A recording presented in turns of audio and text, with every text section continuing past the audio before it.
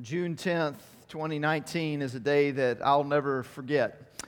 We were on our way back from a trip to Lubbock to see our oldest daughter, Brooke, who was in school there at Texas Tech. And we had been waiting for several weeks to get the results on a biopsy that had been taken from one of the tumors that were covering both of our youngest daughter, Autumn's lungs. And so they had taken a biopsy, sent it in Dallas, weren't able to identify what it was, and so they sent it away to MD Anderson in Houston. And, we waited. Waiting is never easy. But when you're waiting to find out what the future looks like for someone that you love more than life itself, waiting is agony. We were about an hour away from getting home when my phone finally rang, and we got that call we've been waiting for, and the doctor said, it's cancer. And I don't, remember a whole lot more about the rest of that hour drive home. I know that we got a little bit of information. They didn't know a whole lot. It was a very rare form of cancer, and there wasn't a whole lot they could tell us, but they told us that much, and of course I shared that with Sean and with Autumn, who were in the car with me, and then we rode most of the rest of the way in silence back to the house. It's amazing how at a time like that, there are a million different thoughts that go through your mind at the same time. Obviously, there was concern and uncertainty about what the future looked like and all of that. Up until that point, like all of us, I had experienced my share of challenges in life, but nothing like that. And in fact, life wasn't perfect. It isn't for any of us, but it was pretty darn good. Our church, I was pastoring a church that was doing well. The church here was healthy and growing, and for the most part, family was doing well, aside, of course, from Autumn's stomach pains and things like that we've been trying to figure out what was going on there for quite a long time. But aside from that, my marriage was in a great place. Our oldest, Brooke, had just finished her second year at Texas Tech. The first year didn't go so great, but the second year was much better, so we were in a better place there. And Autumn was getting ready to start her senior year of high school. And so, there was a lot of good that was happening in our family at that time. And then we get hit with this massive tsunami wave called cancer, and it really just swept our feet out from under us. So what do you do at a time like that? And I was thinking back on that, and it was a difficult season because Brooke was away in Lubbock. We weren't able to be there with her, and so I knew she was going to be sorting through things. And obviously, we were concerned about Autumn and how she was going to handle things, and I'll tell you, she has such unbelievable grace and faith in how she handled the whole thing. But we still knew there was some significant level of inner turmoil on top of the pain, the physical pain that just wouldn't go away. But I think perhaps the most difficult part on the front end for me was watching how it impacted my wife, Sean. And ladies, you'll understand this, and especially if you have children. There's just something different about the way a mama's heart hurts for her children. And watching her kind of work through that and, constantly going to the Lord and spending literally hours in her prayer closet and just wrestling through that, frankly, I wasn't sure what to do. I wasn't sure how to handle that situation. See, we'd never been through anything like that before. And at that point in time, I had been in full-time ministry for 25 years, or 23 full-time, a couple years before that. Been in ministry for about 25 years. I had graduated with a bachelor's degree from Baylor. I had a Master of Divinity and a PhD from Southwestern Theological Seminary in Fort Worth. I had counseled probably hundreds of other individuals walking through the difficult seasons of life, and I had prepared and preached close to 1,000 different sermons. But I was about to experience God's faithfulness in ways that I had never personally experienced before. It's one thing to talk about God's faithfulness. It's one thing to share with other people, which I had done countless times before, the scripture that says, I will never leave you or forsake you. But it's different when you're walking through the valley yourself. And today we're going to jump into this passage of scripture that reminds us of that. And I just have to tell you, church family, it's great to hang out with God on the mountaintops, but we really get to know Him when we walk through the valleys. And it's during those valleys and most difficult seasons of life that God shows us that He will never leave us or forsake us. And it takes our knowledge of that from something intellectual to something that we experience in a very personal way. And so we're going to talk today about God's faithfulness. And we're going to look at that verse of Scripture in its original context. And yes, we are in the midst of a series where we are also focusing some on marriage. But I have to tell you today, the majority of our time, we're just going to focus on God's faithfulness to us. And then there's going to be some obvious application, to other relationships. For those that are married, the application, of course, is God doesn't run away from us during difficult seasons. We don't do that from one another either. And I do want to encourage you, if you find yourself in your marriage in a difficult season, maybe even considering ending your marriage, to hit the pause button there and just reconsider in light of God's faithfulness to us what that might look like for us to be faithful to one another. And those that aren't married, we have plenty of opportunities to express God's faithfulness to those around us, right? Whether it be family members, whether it be friends that we have, people that are going through difficult seasons of life, and we have that opportunity to come alongside them. And obviously, I'm not saying we're God. We can never take the place of God. We'll get to that in a minute. We don't take the place of God in somebody's life, but we can be a consistent person and support system for them that will never run away from them. I hesitate to say never leave you or forsake you because that sounds like we're being God, and that's not what we do, but you get the idea, right? That's what we can do once we've experienced God's faithfulness to us. So let's open our Bibles, if we could, to Deuteronomy 31. And we're going to get toward the bottom of this. You'll actually see in this passage of Scripture that phrase is repeated twice, once to all the people of Israel and once specifically to Joshua. It says, Then Moses went out and spoke these words to all Israel. I am now 120 years old, and I am no longer able to lead you. The Lord has said to me, You shall not cross the Jordan. The Lord your God Himself will cross over ahead of you. He will destroy these nations before you, and you will take possession of their land. Joshua also will cross over ahead of you, as the Lord said, and the Lord will do to them what He did to Sihon and Og, the kings of the Amorites, whom He destroyed along with their land. The Lord will deliver them to you, and you must do to them all that I have commanded you. Be strong and courageous. Do not be afraid or terrified because of them, for the Lord your God goes with you. He will never leave you nor forsake you. Then Moses summoned Joshua and said to him in the presence of all Israel, Be strong and courageous, for you must go with this people into the land the Lord swore to their ancestors to give them, and you must divide it among them as their inheritance. The Lord Himself goes before you and will be with you. He will never leave you nor forsake you. Do not be afraid. Do not be discouraged. Now, I think it's important for us to put into context what's going on here. The first time we see this, and obviously this phrase is repeated in the New Testament, but it comes out of this context where the people are about to enter the promised land, and they're about to do so without Moses. Now, think about that for a moment.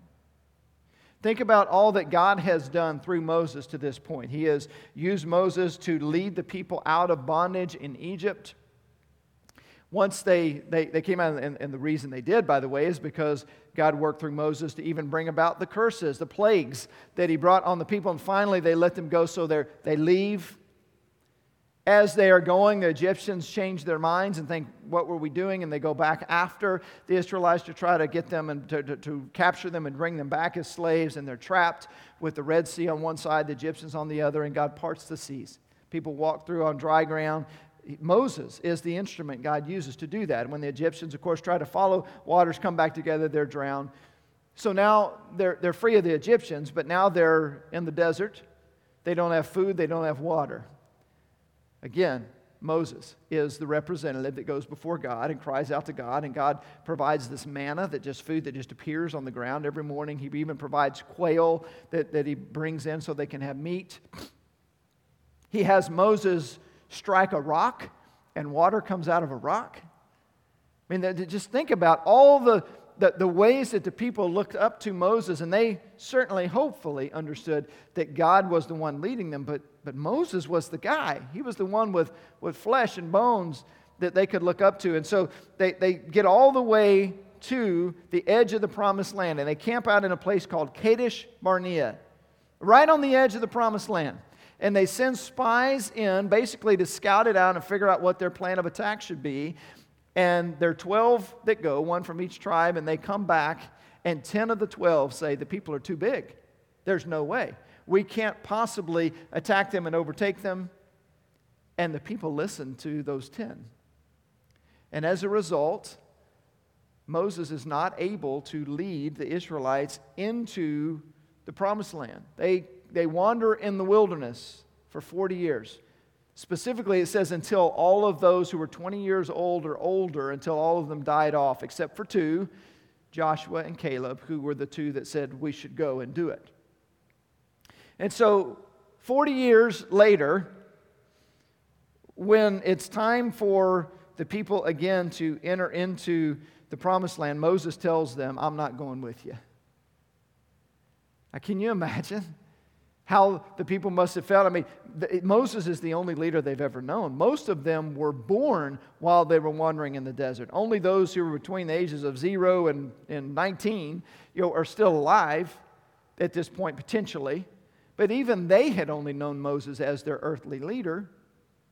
And so now they're told to enter into enemy territory. They're going to have to go to war, and they're going to have to do all of that without Moses. You talk about bringing some insecurities up to the surface, right? Now, they are given an earthly leader, and that's the person of Joshua. But even still, Moses was the one. And so we could see where this would be a very uncertain time for them. And that leads me to the first main idea I want to share with you today. We experience God's faithfulness most at the height of our insecurity and uncertainty. That's when we experience God's faithfulness.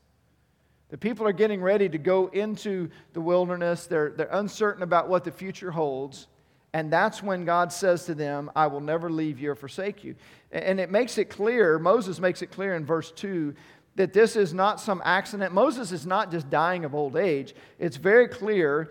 He says, I'm 120 years old and I'm no longer able to lead you. The Lord has said to me, you shall not cross the Jordan. So it's God's doing.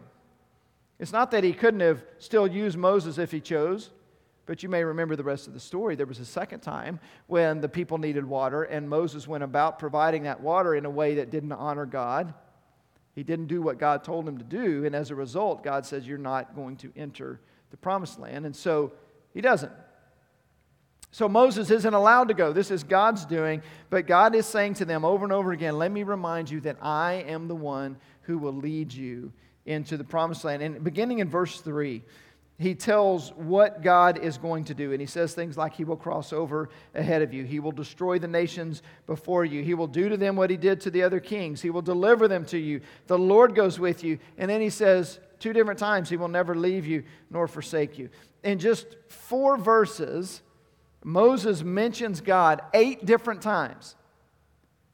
And so it's really, really clear here that God is the one who is going to lead them. Now, again, as we said a moment ago, they did have an earthly leader, and that was Joshua. And Joshua was well-suited and prepared to lead the people.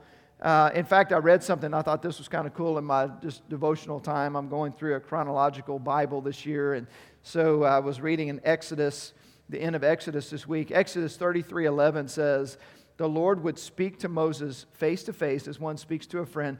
Then Moses would return to the camp, but his young aide Joshua, son of Nun, did not leave the tent. Isn't that fantastic, this image? So Joshua would go with Moses when Moses would meet with God, and even after Joshua left the presence of God, after Moses left the presence of God, Joshua would stay behind. And he would just linger there in God's presence. And I can't help but to believe that this was all part of, in addition to Moses mentoring him, this was part of Joshua's preparation to lead the people out. He was learning what it means to be in the presence of God.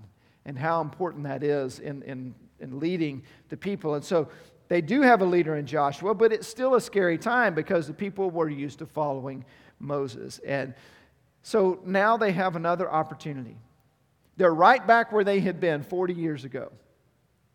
40 years earlier, they didn't have faith to step out.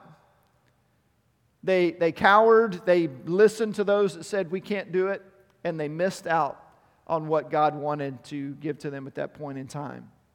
And so now here's a whole nother group of people. And the question is, are they going to let fear and uncertainty keep them from entering the promised land? Or are they going to be willing to take a step of faith and do what God says, even though it's scary? And the answer, thankfully, is B.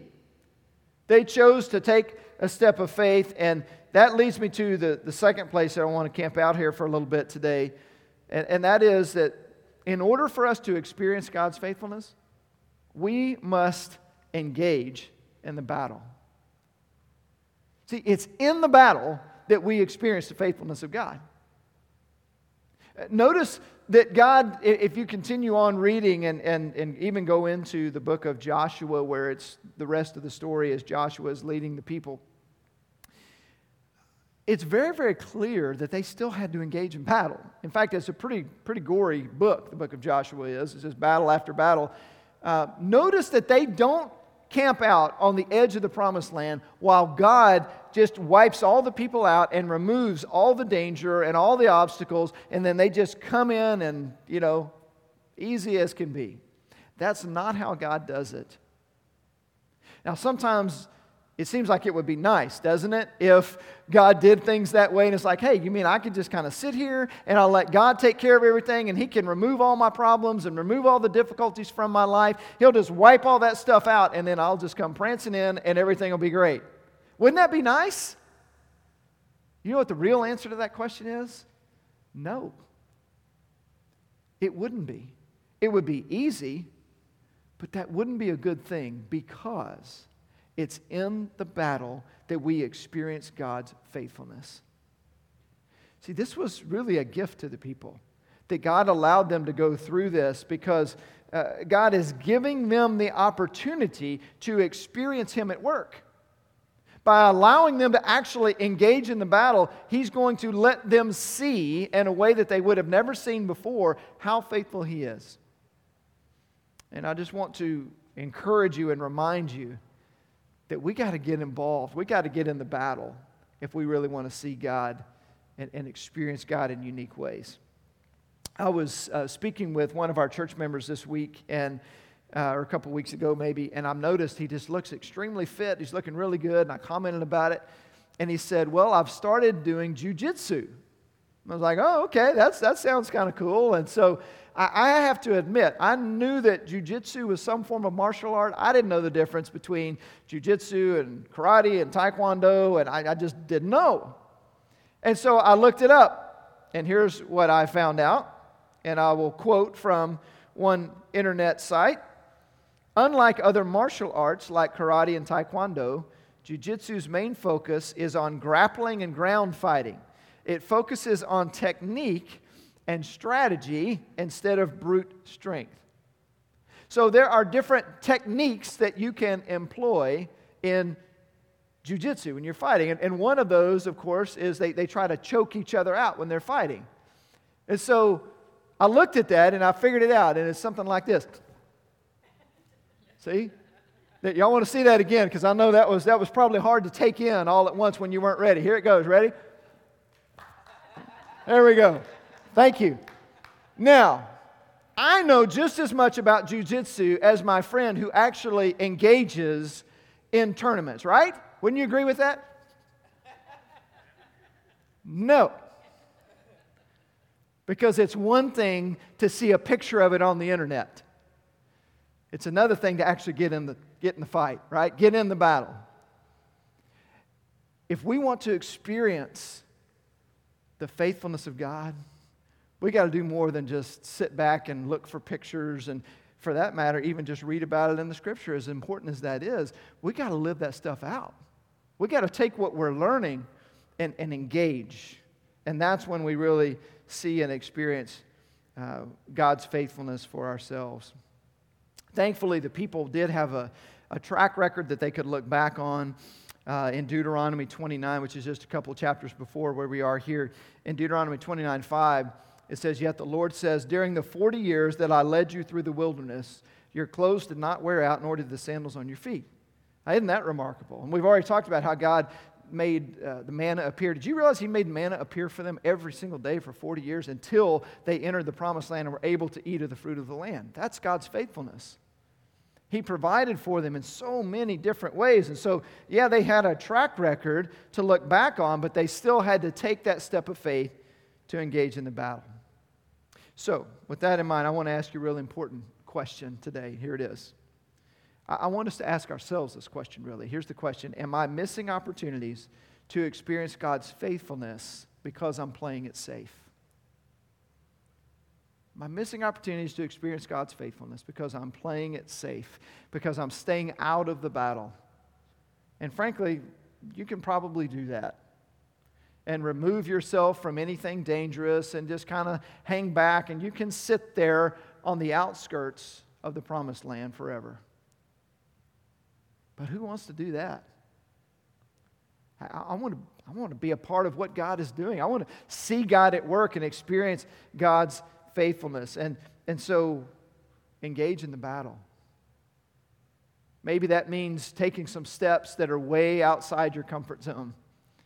Maybe it means reaching out and sharing the gospel with somebody in your life and you just have been nervous about doing that. Maybe it means getting involved in some type of ministry. Maybe it means stepping out and trusting God in your finances in some areas where you've been really scared to do that. Or maybe it means getting involved in a new Bible study or maybe leading something. But there are so many opportunities that God gives us to step into the battle and to be a part of what He's doing.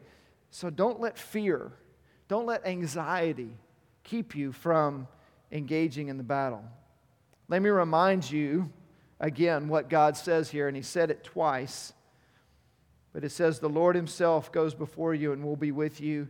He will never leave you nor forsake you." That was specific instruction given to Joshua because Joshua was about to have to lead the people without Moses. And He just reminds him, God's not going to leave you. Church family, let me just remind you of the same thing. When you take those steps of faith, when you step out and engage in the battle, God's not going to abandon you. In fact, just the opposite is going to happen. You're going to experience Him in ways that you never have before. The reason we can have confidence in that, yes, we have the scriptures and we have the stories and all that, but the ultimate expression of God's faithfulness to us is the cross. God didn't have to do that. Jesus didn't have to come. He didn't have to give His life up for us. He could have very easily looked at us when we were being unfaithful and said, enough of that. I'm just going to go on and start over. In fact, he said that to Moses a few times. Remember, He said, let me wipe the people out and I'll start fresh. And Moses pleaded with him and said, no, don't do that.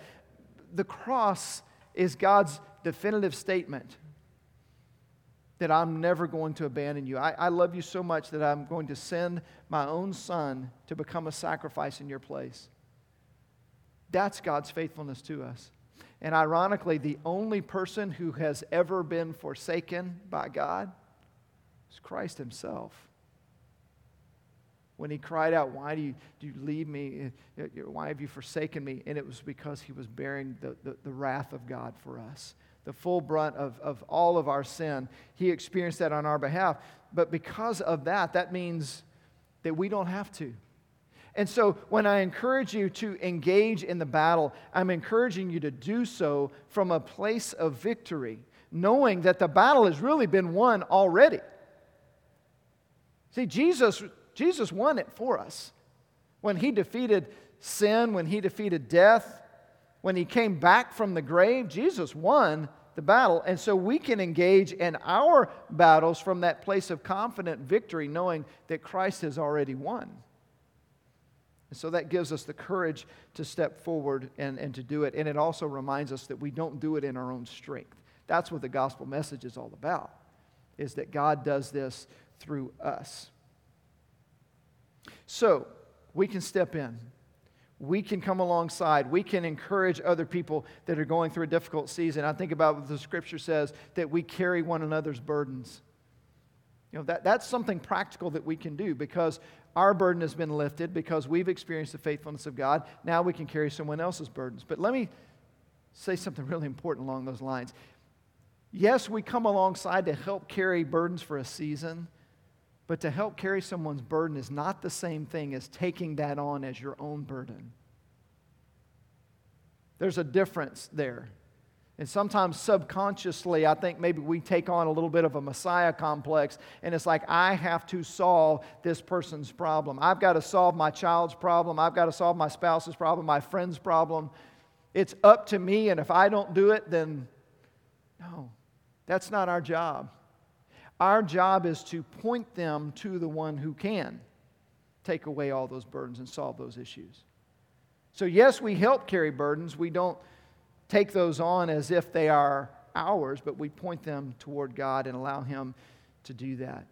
So I want to encourage you to do that in the relationships in your life.